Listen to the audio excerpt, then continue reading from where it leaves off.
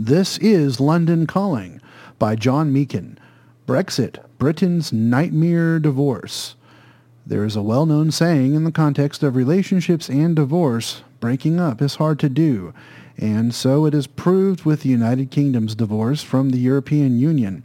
The British exit from the EU, or Brexit, has turned into nothing short of a national nightmare, an epic mess, and an existential crisis for the world's fifth largest economy. It appears impossible for the UK to fully extricate itself from the EU's embrace. How did the UK arrive at this unforeseen, disastrous impasse? Battling with the EU was to be expected, but Parliament also connived with the civil service to undermine Brexit and subvert the democratic will of the people. By early April, the UK had not left the EU and showed few signs of being able to do so. The fact is, the EU does not want any of its constituent parts to leave. What it wants is ever closer union in a journey destined in its eyes to end in a federal superstate, a United States of Europe. Until December 2009, in the Lisbon Treaty, there was no provision for a member state to leave the EU, so Article 50 was added. However, no one ever imagined that a major player like the UK would want to up sticks and leave. Britain joined the European Common Market in 1973, but the relationship was strained from the beginning. The UK electorate was assured that joining with the other nations was an economic matter, not political. But the truth went unspoken. European and successive UK leaders knew full well that the entire project was political to its core, involving considerable loss of sovereignty. As time went on, the question of Europe became Britain's forever political problem. The majority won out. In May 2015, after David Cameron was re-elected Prime Minister, he responded decisively to the electorate's growing concerns about the EU. Over the following months, his efforts to renegotiate Britain's EU membership failed. Then, on the 23rd of June 2016, he held a national referendum on whether the country wanted to leave the EU or stay in it. Never did he think the country would opt to leave, but this was the shock result. 52% of the UK electorate said they wanted out. That's 17.4 million people.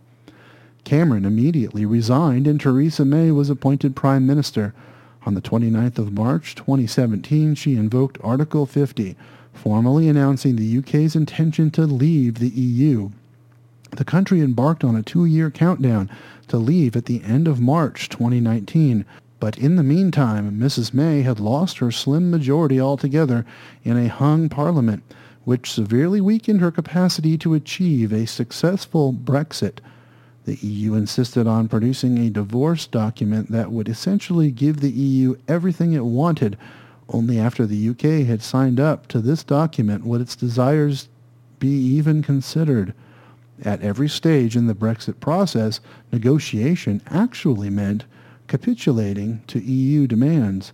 The UK ended up being corralled into a blind alley that made Brexit all but impossible. Can Britain escape this fate?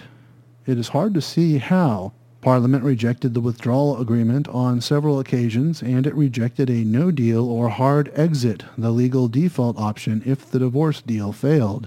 Mrs. May repeatedly asked the EU for more time to consider. Various other ideas swirled around, including revisions to the withdrawal document, holding a second referendum, and calling an early general election to displace Mrs. May. Highly controversial cross-party alliances were even sought in the desperate quest for answers to an impossible situation. Let us briefly look at 3 main options.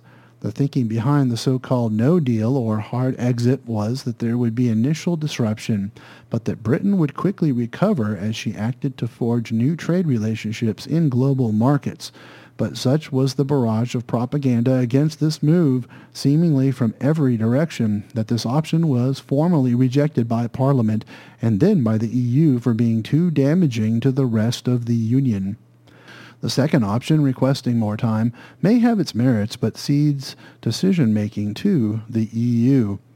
Why should Europe allow more time when they don't intend to change their minds, and the outcome would therefore remain the same?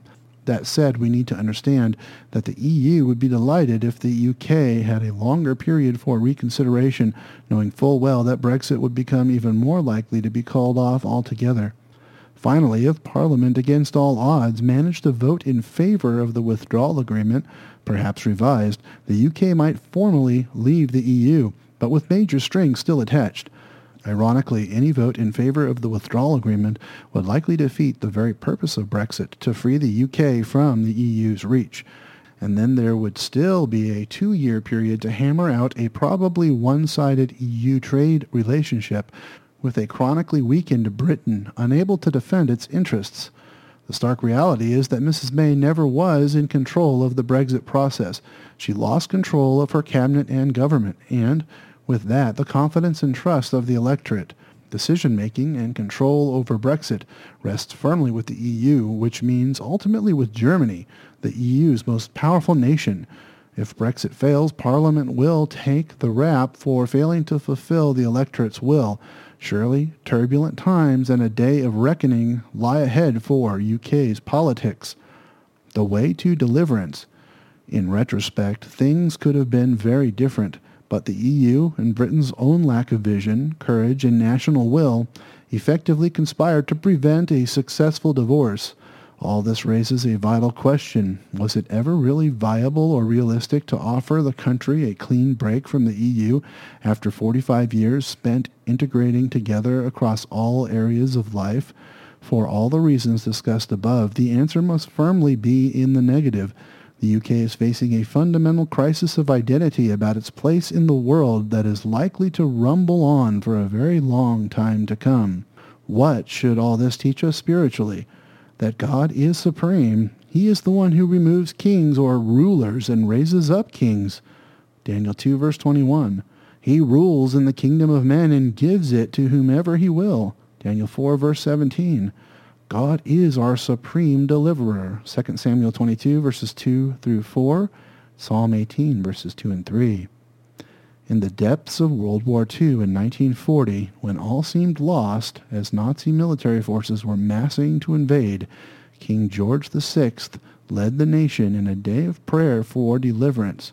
Who would deny that God heard that urgent prayer when Britain most needed him? Oh, that the UK could drop to its knees, confess its sins before God, and humbly ask for deliverance and national direction. God might just be merciful and surprise us all with the outcome.